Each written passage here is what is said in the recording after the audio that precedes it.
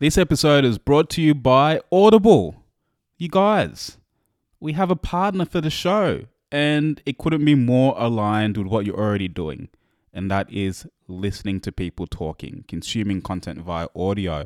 So we're so excited to be able to partner with Audible, which, if you don't know, has over 180,000 books, audiobooks, available for your consumption, waiting for you to get involved. I have been geeking out over Audible for a while now, and in the last week, with walking my dog, I have managed to finally read the book called The One Thing by Gary Keller, and I've absolutely loved the experience. At first, I wasn't sure about the narrator because the audiobook is all about the narrator, but over time, I really got used to this voice, and it felt like it felt just really personable, and it allows me to multitask and consume content. So, why am I saying this? So basically, if you use our special link, which is audibletrial.com/theminimalistvegan, that's audibletrial.com/theminimalistvegan, you will be able to go get yourself a free audiobook of your choosing. It doesn't matter the cost. You'll get a credit to get any audiobook that you want in the first month of your trial. So head over to the link, check it out. If you love podcasting, you're going to love audiobooks as well. And look, thank you for supporting the show.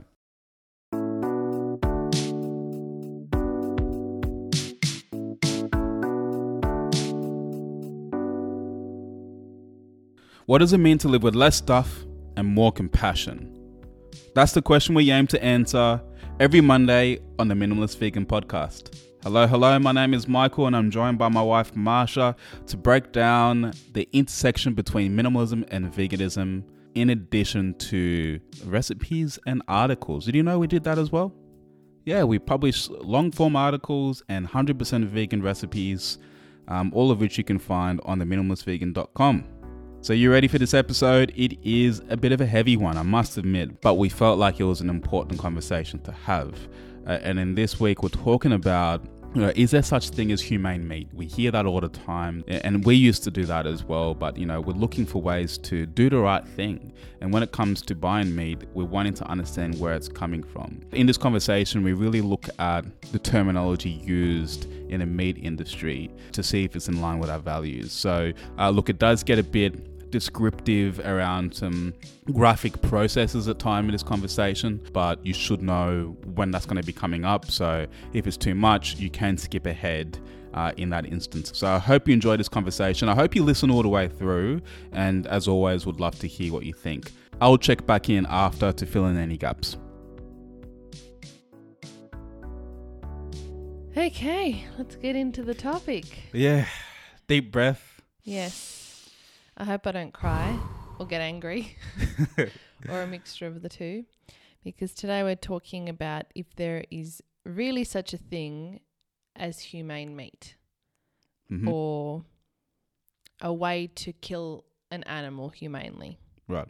Mm-hmm. So it's an interesting topic. Yeah, because it's something that's really common that you hear all the time, and even before we were vegan, this was a common dialogue between you and I in terms of, if we're going to buy meat, how do we get the most sustainable, ethically sourced, humanely treated meat? Dead animals. Dead animals that we can possibly get. Yeah. And we're willing to pay premium for that as well. Oh, yeah. That was my mindset the whole time. Absolutely. So... it's very much embedded in our culture. And I think it's definitely worth a conversation. And it's a topic that, I've been personally curious about, but I know Marsha hasn't been as keen because it involves us researching, how animals are actually killed.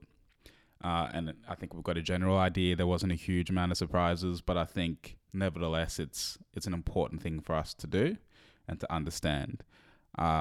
But yeah, it was hard. It was hard looking at, some of these practices and what's involved. And, I should just say that, as always, we're going to try and always be as objective as possible with this conversation.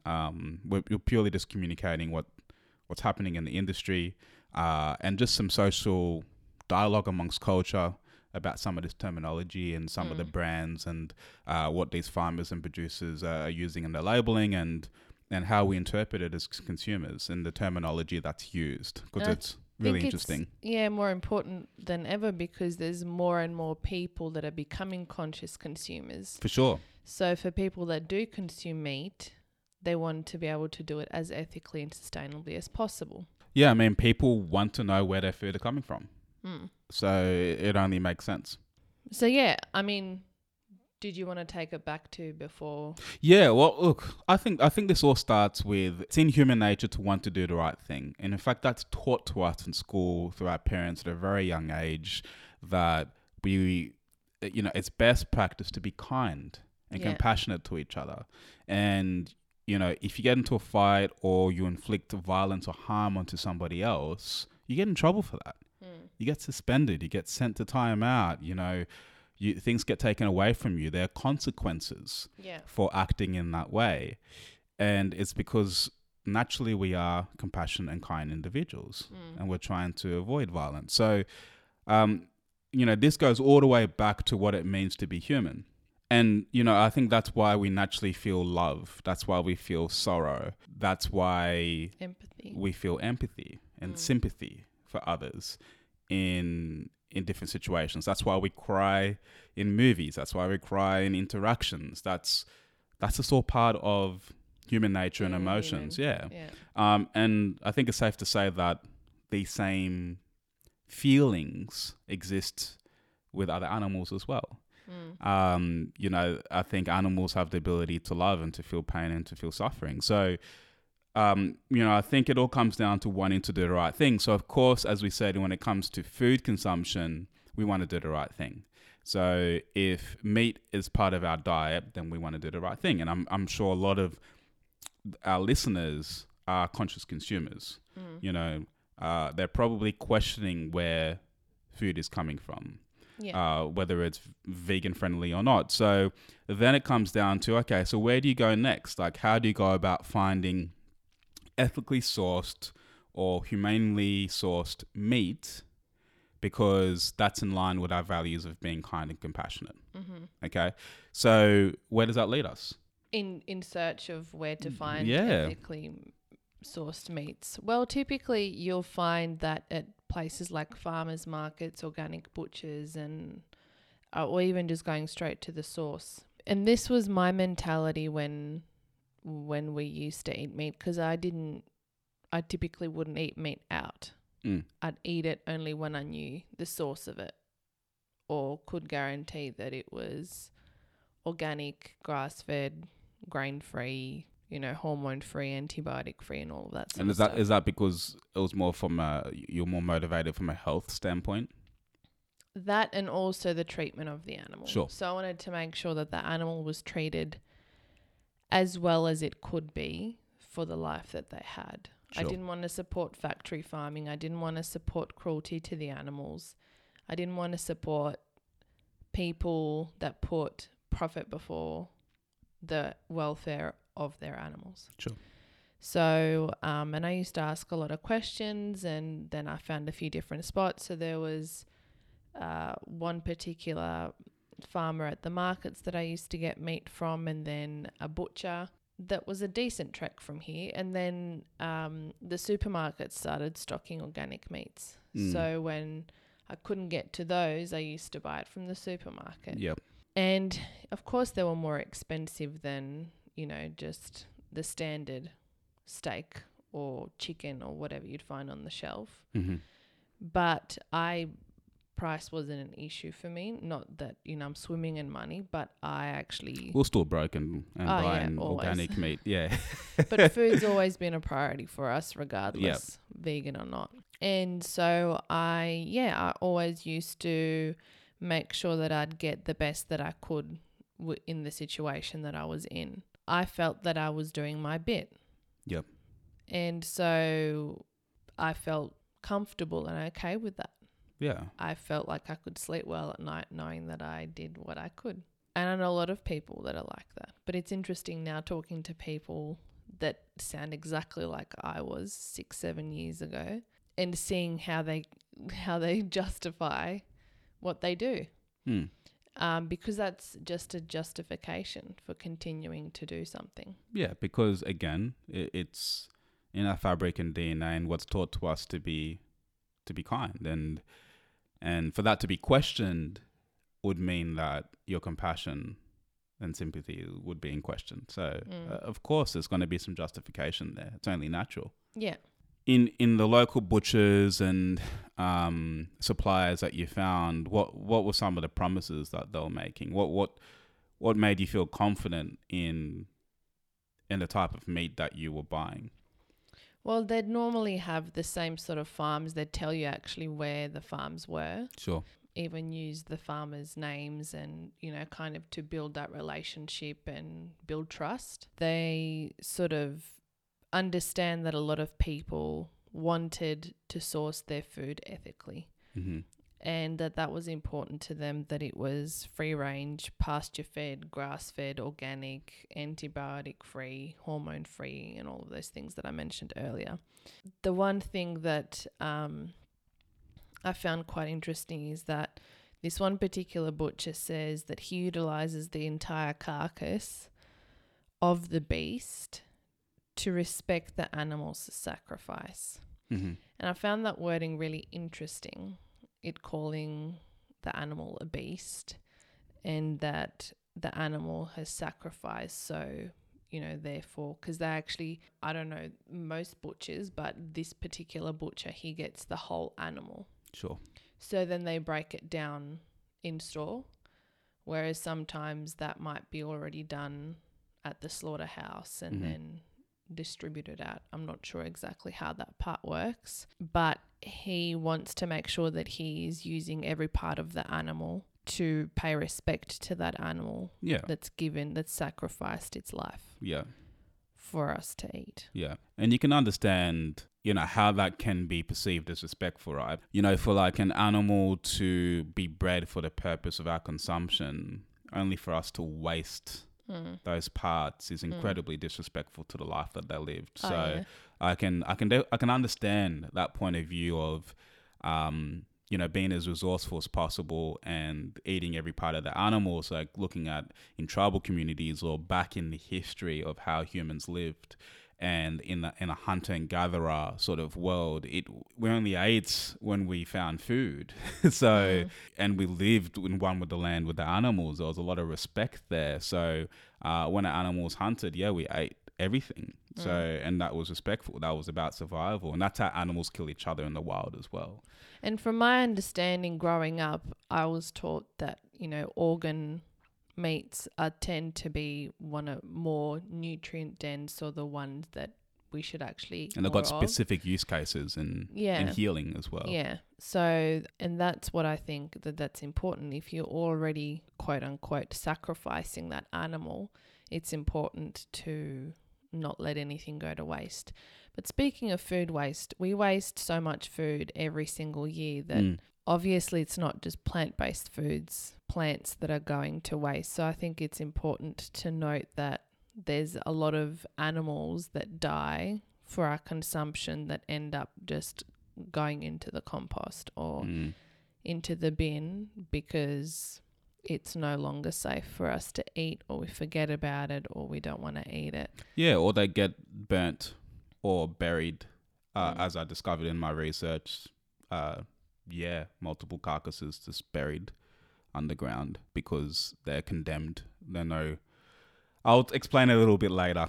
Sorry, okay. Marsha's getting a bit freaked out. No, I'm just like, what are you talking about? Yeah.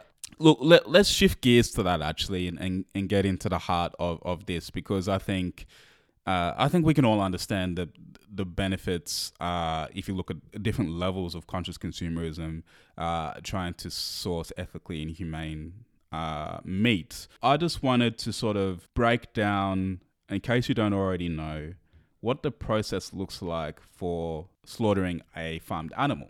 Because I think if we're going to use words humane and ethical, then I think we need to understand the process and what goes through. And different countries have different rules and regulations in farming and slaughtering practices. And there's different slaughtering acts out there. And conventional abattoirs need to abide by the rules that in most Western societies mean that as much respect is shown as possible to these animals. And I think so the first fundamental point I want to make is that in a farming practice, it's never the intent to wait until the animal naturally dies before consuming them for whatever we need them for, right? Because at the end of the day, a farm is a business. Yeah. Right? Now, ethical and humane grown meats. Unless the animal is a pet. Yeah, unless the animal is a pet. But ethical and humane meat grown in these environments live a longer life. On average, naturally, than factory farmed, which is fantastic, but it's still not as long as an animal would normally live. Yeah. Outside of other ways of death, unfortunate, unforeseen events like that apply to human beings as well. So when you look at that, it's not common practice to wait for an animal to naturally die. Okay, so when the animal is ready to be slaughtered, they're sent off to the abattoir. Yeah. Right. And then in the conventional methods of slaughter and to abide by humane practices, the first step is to make the animal unconscious, because the phase 2 is to slit the throat of the animal to have it bleed out, right? But to do that, if the animal is conscious, would inflict a lot of pain. So the whole idea is to make the animal unconscious before you go to that phase. Okay.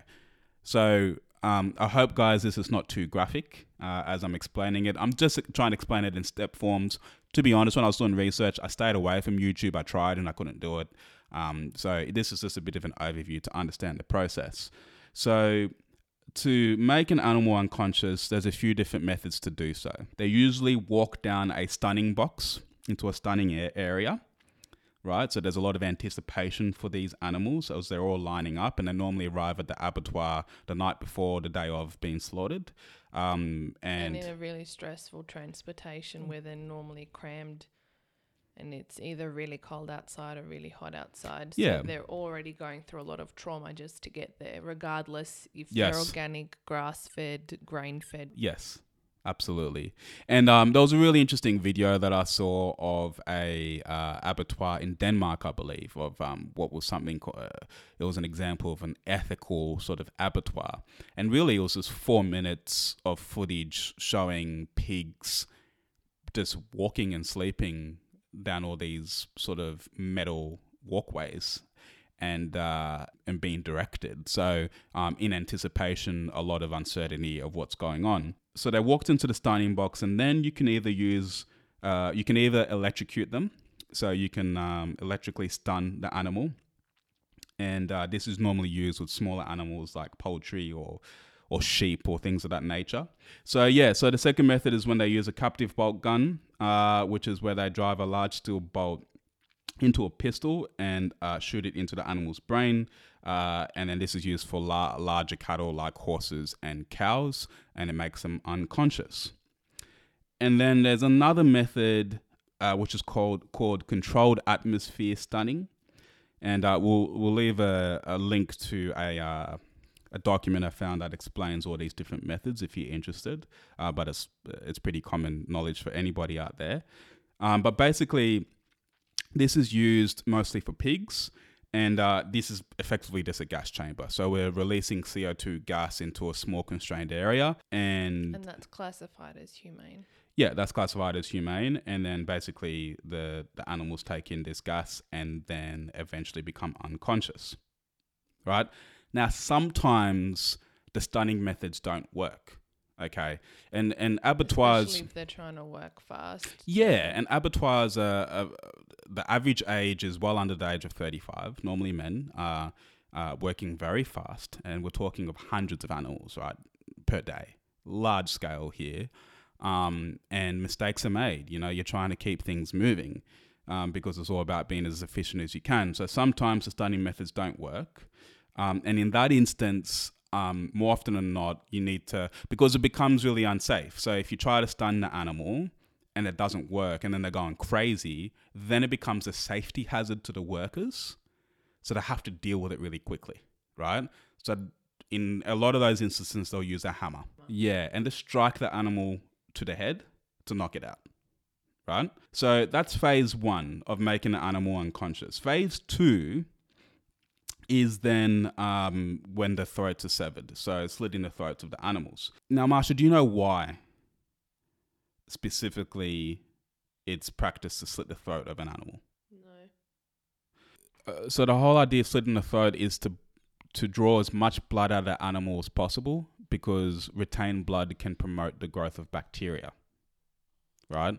So what normally happens is that you'd hang the animal upside down and slit the throat, and then they'll bleed out, so to remove all the bacteria as well, and then to do the least amount of harm to the animal in general. So that's why it's Least amount of harm. no. So They're already dead. yeah, so you don't mess up the carcass, basically. And then, like small animals like birds, their necks are just generally slit. Sometimes are hung upside down, sometimes not, because they're smaller. So from there, the carcass is distributed. So a meat safety inspector, their job is to sort of ascertain the health of the carcass. And then they'll determine whether it's suitable for human consumption, pet food, or it's going to be sent off. Some of the parts are going to be used in the pharmaceutical industry, or if it's going to be condemned. So that's what I was talking about before. So sometimes the carcass is not healthy for any of those uses. I'm not sure how they determine that, but once that is determined, the animal is basically deemed as waste. And then they will either be burned or buried, or however you distribute this. This should be done before they actually kill the Well, they animal. do. They do a check before as they come into the abattoir, Right. but sometimes in the stunning and the slitting of the throats, some things might come up that no longer be useful in that industry. So there's quite a lot of animal waste in that process as well. They try to limit it, of course. That it's in the interest to not waste any animals. That's more money lost for the time invested, right? So, but it does happen. So that's conventional methods. Then you've got traditional methods, like I read about like African slaughter, and I've experienced this firsthand. I haven't seen it firsthand, but I've experienced it when I went back to Ghana in 2005, and my uncle was showing respect to me and sacrificed one of his goats so we can have goat soup. At the time I was eating meat, but I was a bit freaked out, but it was traditional, right? And what they do in Africa. So you saw the goat before you ate it? I saw the goat. No, I didn't. I saw goats. I didn't know which goat it was. Because I just got off the plane, said hello to everybody. I saw there was like a 3 or 4 goats. Next minute, one of the goats was slaughtered. And what happens here is that 3 men will normally, it's pretty messy. Like 3 men will just pin down a goat. There's no stunning or anything like that. Slit the throat on the ground, or bleed out on the ground. Like one person will pull the neck back, as the goat struggling, slit the throat, and then the animal's left to bleed out. At that point, normally they'll quickly cut off the head completely. Islamic slaughter, so halal practice, that's all about ensuring that the animal is fully conscious, as this is a requirement to ensure that all the blood, as much blood comes out of the animal as possible, to my understanding. I could be wrong, guys, don't quote me. But yeah, so in the halal practice, the animal's conscious before they slit the throat. And then the same in Jewish slaughter as well. The only difference between halal and the kosher, which is a Jewish slaughter, is that the animals are shackled and hung upside down. But, there are various ways to kill an animal, to kill anything, but these are the most conventional ways, okay?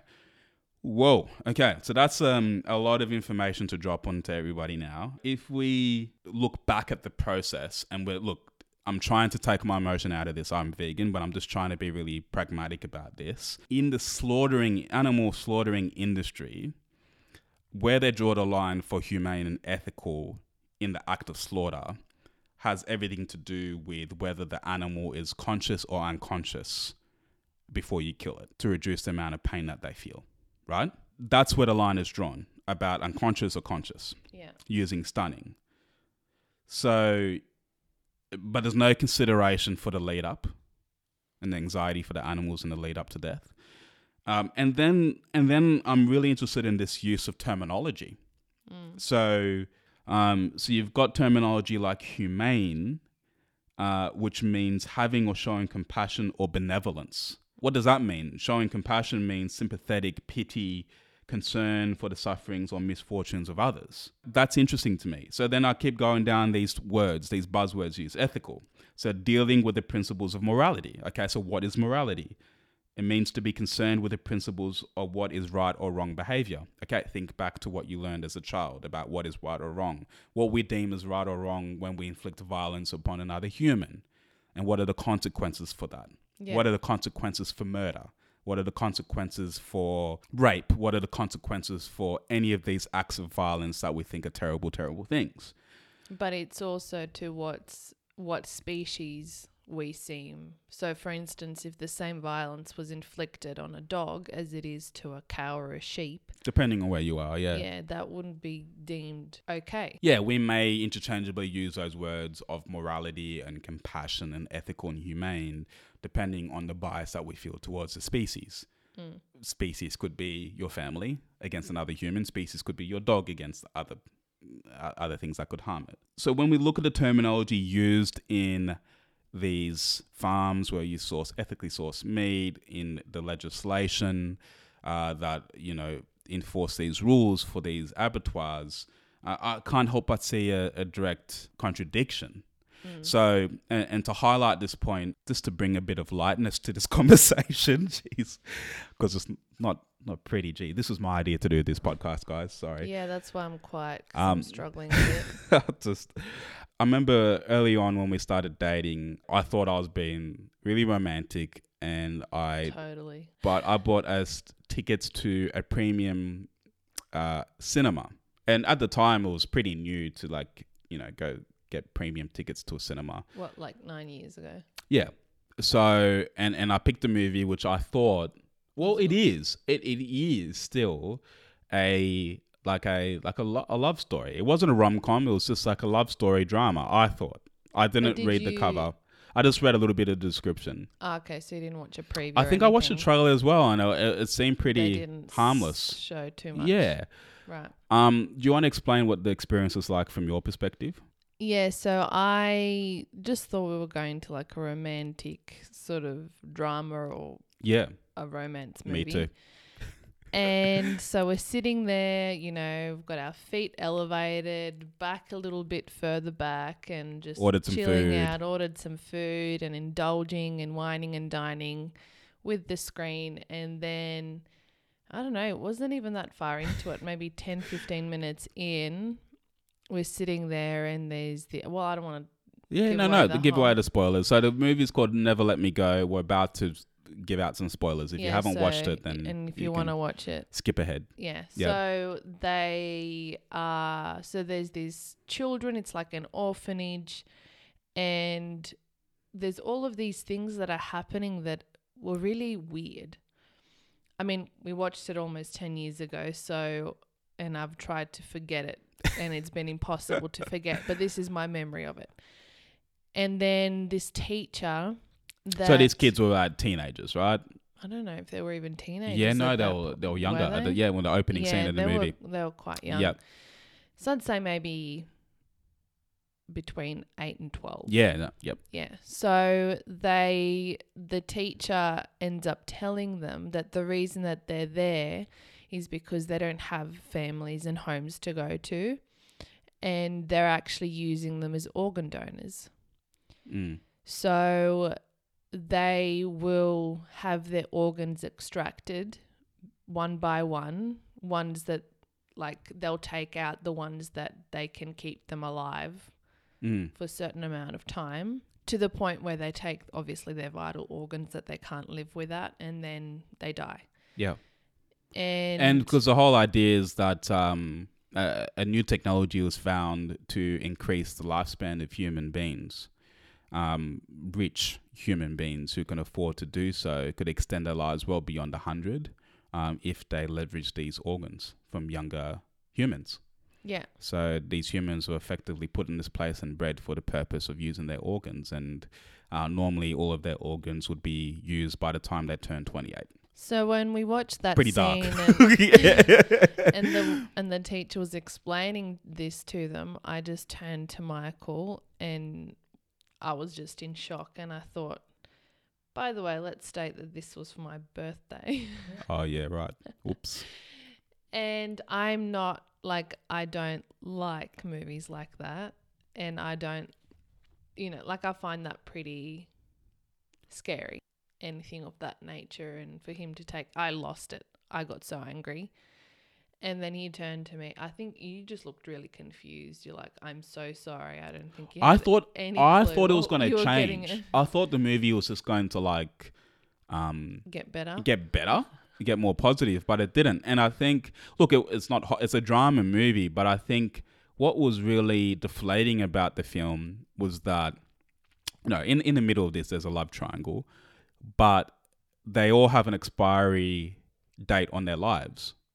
Like there's awareness. Like I think we all live knowing that we have a hope to live for a long time, right? There's a level of optimism that we have in our lives, but to have that taken away and to know that there's an expiry on your life is really deflating. And I think the fact that these kids felt helpless, like they were psychologically broken to the point. They did say, like, if you fall in love or something happens, there's an out. Yeah, well, all these rules, all these rumors, supposedly rumors are sort of made up about how you can get out of this system. But even those closed doors everywhere you looked, like they tried. But like not until sort of towards the end did you know that was actually all crap. Yeah. They didn't. Yeah, it was false hope. Yeah. There was no actual out. It got more depressing. It got more depressing. So, yeah, but it was just the fact that their hope was taken away from them that was super depressing. But mind you, until that teacher tells them, they're not actually meant to know any of this. Yeah. They're just meant to live a normal life, in this orphanage, and bit by bit. But eventually it gets explained to them because that's the process, right? Like, we're going to be taking your organs in different cycles, and you have awareness and you just accept it. It was the acceptance that was frustrating. It was the fact that no one was really rebelling or fighting against it. It was like they just accepted it because they're mentally broken. That's what made the movie really sad. But memorable. So I guess it was a pretty good movie because we're still talking about it now. But the reason why I wanted to bring that up is, when you look at breeding an animal on a farm, no matter the type of life that they live, yes, ideally you want them to live the best life that they can, compared to being caged up in factory farm, no doubt about it.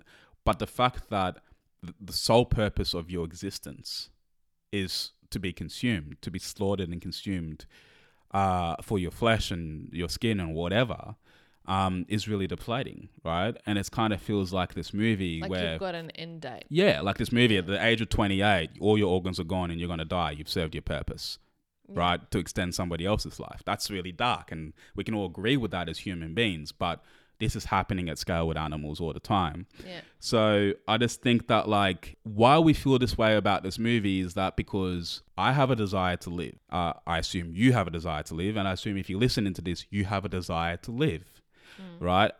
I think it's safe to say that animals have a desire to live. So my question is, how can you show compassion or benevolence to any sentient being and slaughter them when they have a desire to live? I just don't see how that makes any sense, how that's possible.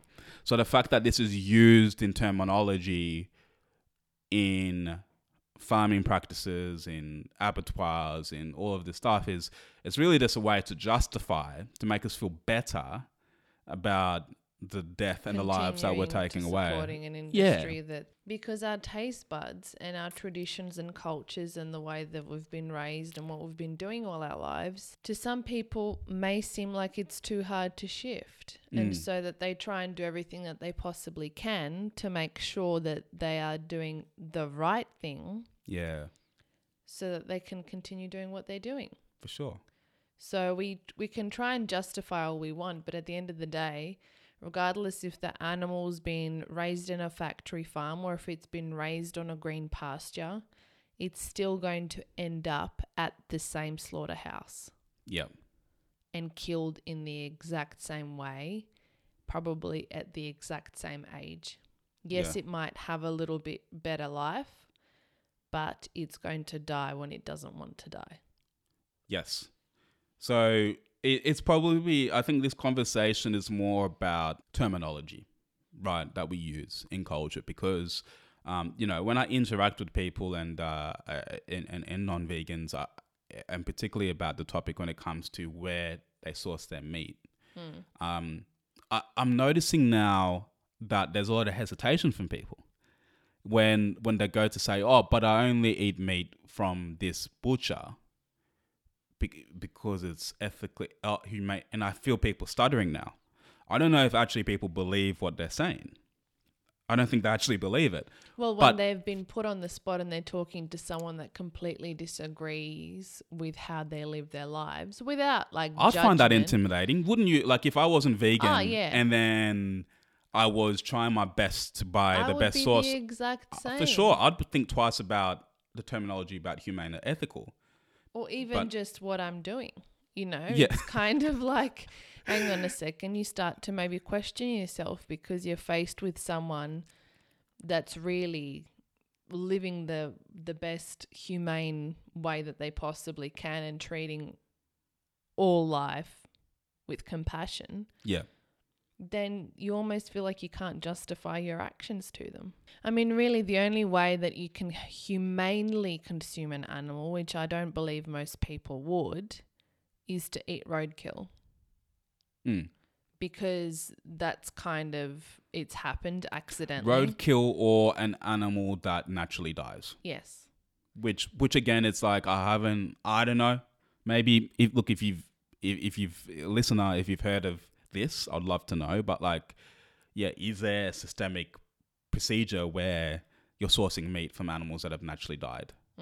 Like that, I don't see that on any labels. I don't see that position in any marketing material because it doesn't sell. It wouldn't generate the scale. Wait a long time. I mean, you've got to Thanksgiving comes up, Christmas comes up. There's huge demand for turkeys, for pigs. But there's so much demand for meat in our society that we wouldn't be able to sustain that demand with naturally dying animals. I mean, maybe once upon a time when people had small farms and had a few animals that they were treating more like pets. Sure. Mainly just to eat the grass and keep all of the weeds at bay and all of that sort of stuff. But they were probably still using them for other things like milk and eggs and whatever else. Yeah. But that's kind of weird as well, isn't it? Because you're waiting. It's not. I'm waiting for you to die so I can eat you. Yeah, it's how are you feeling? How's your health? That's a bit strange, but it's if we're talking about something humane, that's at least giving liberty to an animal to have the destiny that they were destined to have without our intervention. It's not like you're probably waiting. I wouldn't say that people would wait and be like, okay, hurry up, I want to eat you. If that's the case, I think that they want to be resourceful. Sure. But then again, is that animal, did it die of natural causes or was it sick or, Yeah, that's true. From a safety standpoint as well, yeah. Yeah, what kind of meat are you eating? So maybe that's probably why a lot of the time That makes sense. That makes sense, yeah. If you think about these meat safety inspectors and their job is there's a process there to ensure that it's edible for human consumption. So yeah, I'm sure there's a lot of implications, just like how humans get older and there's a lot more implications with their health. I mean, how healthy would it be to consume an animal that is died naturally and is unhealthy? Yeah. So yeah, that makes sense. Yeah. But yeah, I think if there was a time to use that word, it would be in that context and that, But otherwise, yeah. And it's also not healthy with roadkill because you don't know how long it's been laying there for. Yeah. Unless you hit it yourself or if, something happened and you were called and it was dealt with appropriately. So it's tricky, but they're the only two ways that we can think of that it can be done in a humane way, whether it's safe for human consumption or not, that's a different story, but that's really the only humane way to process it. Otherwise we're intentionally prematurely taking the life of an animal for our consumption. Much younger against their desire to live. So I just and honestly, can't see how you use those. Don't think that dairy and eggs and vegetarianism is actually any better, because it's in many ways it's not. You're still contributing to the death Oh, for sure. of animals prematurely. Yeah. Because, you know, for eggs, male chicks have no purpose. So literally as soon as they hatch, they get ground up in a machine because they're deemed as a byproduct and they can't lay eggs. So there's no purpose for them. And then those chickens, when they stop laying eggs, then their life is over. It's the same with milk, with dairy cows. They get artificially inseminated, forcibly inseminated. They're pretty much pregnant or lactating all the time. Their babies get taken away from them anywhere between 1 day to a week after they are born, which again, animals feel pain. So that happening to them every single time that they give birth, when that milk is intended for their baby, it's like humans. Our milk, a mother's breast milk, is intended for her baby. Not for anybody else to drink, but for the baby. Yeah.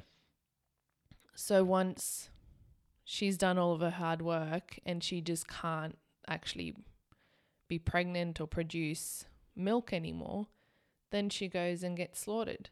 So in many ways it's And even, I suppose, even in the act of producing milk or her calf being taken away from her, that's against her desire for that to happen. So again, when we use that terminology of compassionate, so I mean, again, sympathetic, pity, concern, sufferings from misfortune of others, or showing compassion or benevolence, again, this terminology can be used in that context as well. Yeah. You know, and they actually live a much harder like taking somebody's human baby would not be considered a compassionate act. No. You know, so like stealing somebody a mother's baby would not be considered a compassionate act. No. So there'll be serious repercussions for that. Yeah. Yeah. And they actually serve a much harder life than a cow that wasn't pregnant and lactating all the time. Yep. So, you know, dairy and egg industries are in some ways worse because they use in the sense that they are doing things that aren't as they're natural to them, but they are done at such a rate that is unnatural to them. Sure. That their lives end up being much harder in the end than a cow or a chicken that was just raised for their meat. Yeah. Look, there's lots to consider here. Anyway, I just think it's interesting as we all look at this labeling, and we all have a huge curiosity to find out where our food is coming from. You know, I think in that process, let's understand the terminology that's used, and is it in line with your values of trying to be, you know, kind and compassionate. I'm already a bit drained talking about this, but look, thank you for bearing with us with this conversation and being open to sort of understand this process a little bit better. Now, we're by no means experts in animal slaughter. I just think we just wanted to better understand how that works and how it ties into some of the terminology that's used when we're trying to decide what to support. Yeah. You know, what food to consume, specifically in this case, meat. So anyway, I hope that was insightful. Maybe you already knew all of this, but you know, if you have any other examples or any other insights, you can always reach out to us on social media on our website. We'd love to hear from you, and let us know if you want some more episodes like this one. And because I think it's important for us to talk about these things every now and then. Because we do hear it, and I'm sure that most people that are listening to this either feel this way or have heard someone else talk about it. For sure. In this way. Yeah. Which is that they only consume humanely slaughtered. Well, they wouldn't say the word slaughtered, but they consume humane meat. Yep. So I think it's important to kind of break that down and actually process what that actually means. Yep. Sure. Cool. Thanks for tuning in. Thank you guys, and I hope we haven't scared you too much. Yep. All right. See you next week. Bye. Bye. All right, guys. Episode 36 of the Minimalist Vegan Podcast. I hope you enjoyed it. I hope you listened all the way through.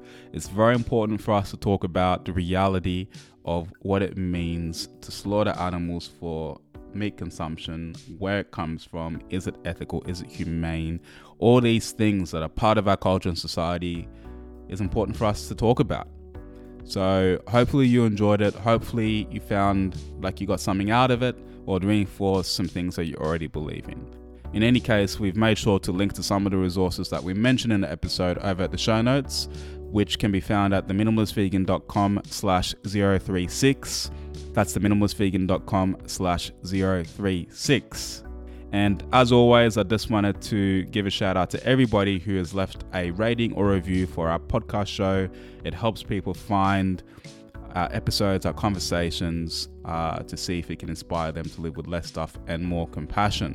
So please share this podcast with your friends if you haven't already, if you think it's going to be of good use to them. And thank you for your attention and your time. All right, I'll chat to you next week.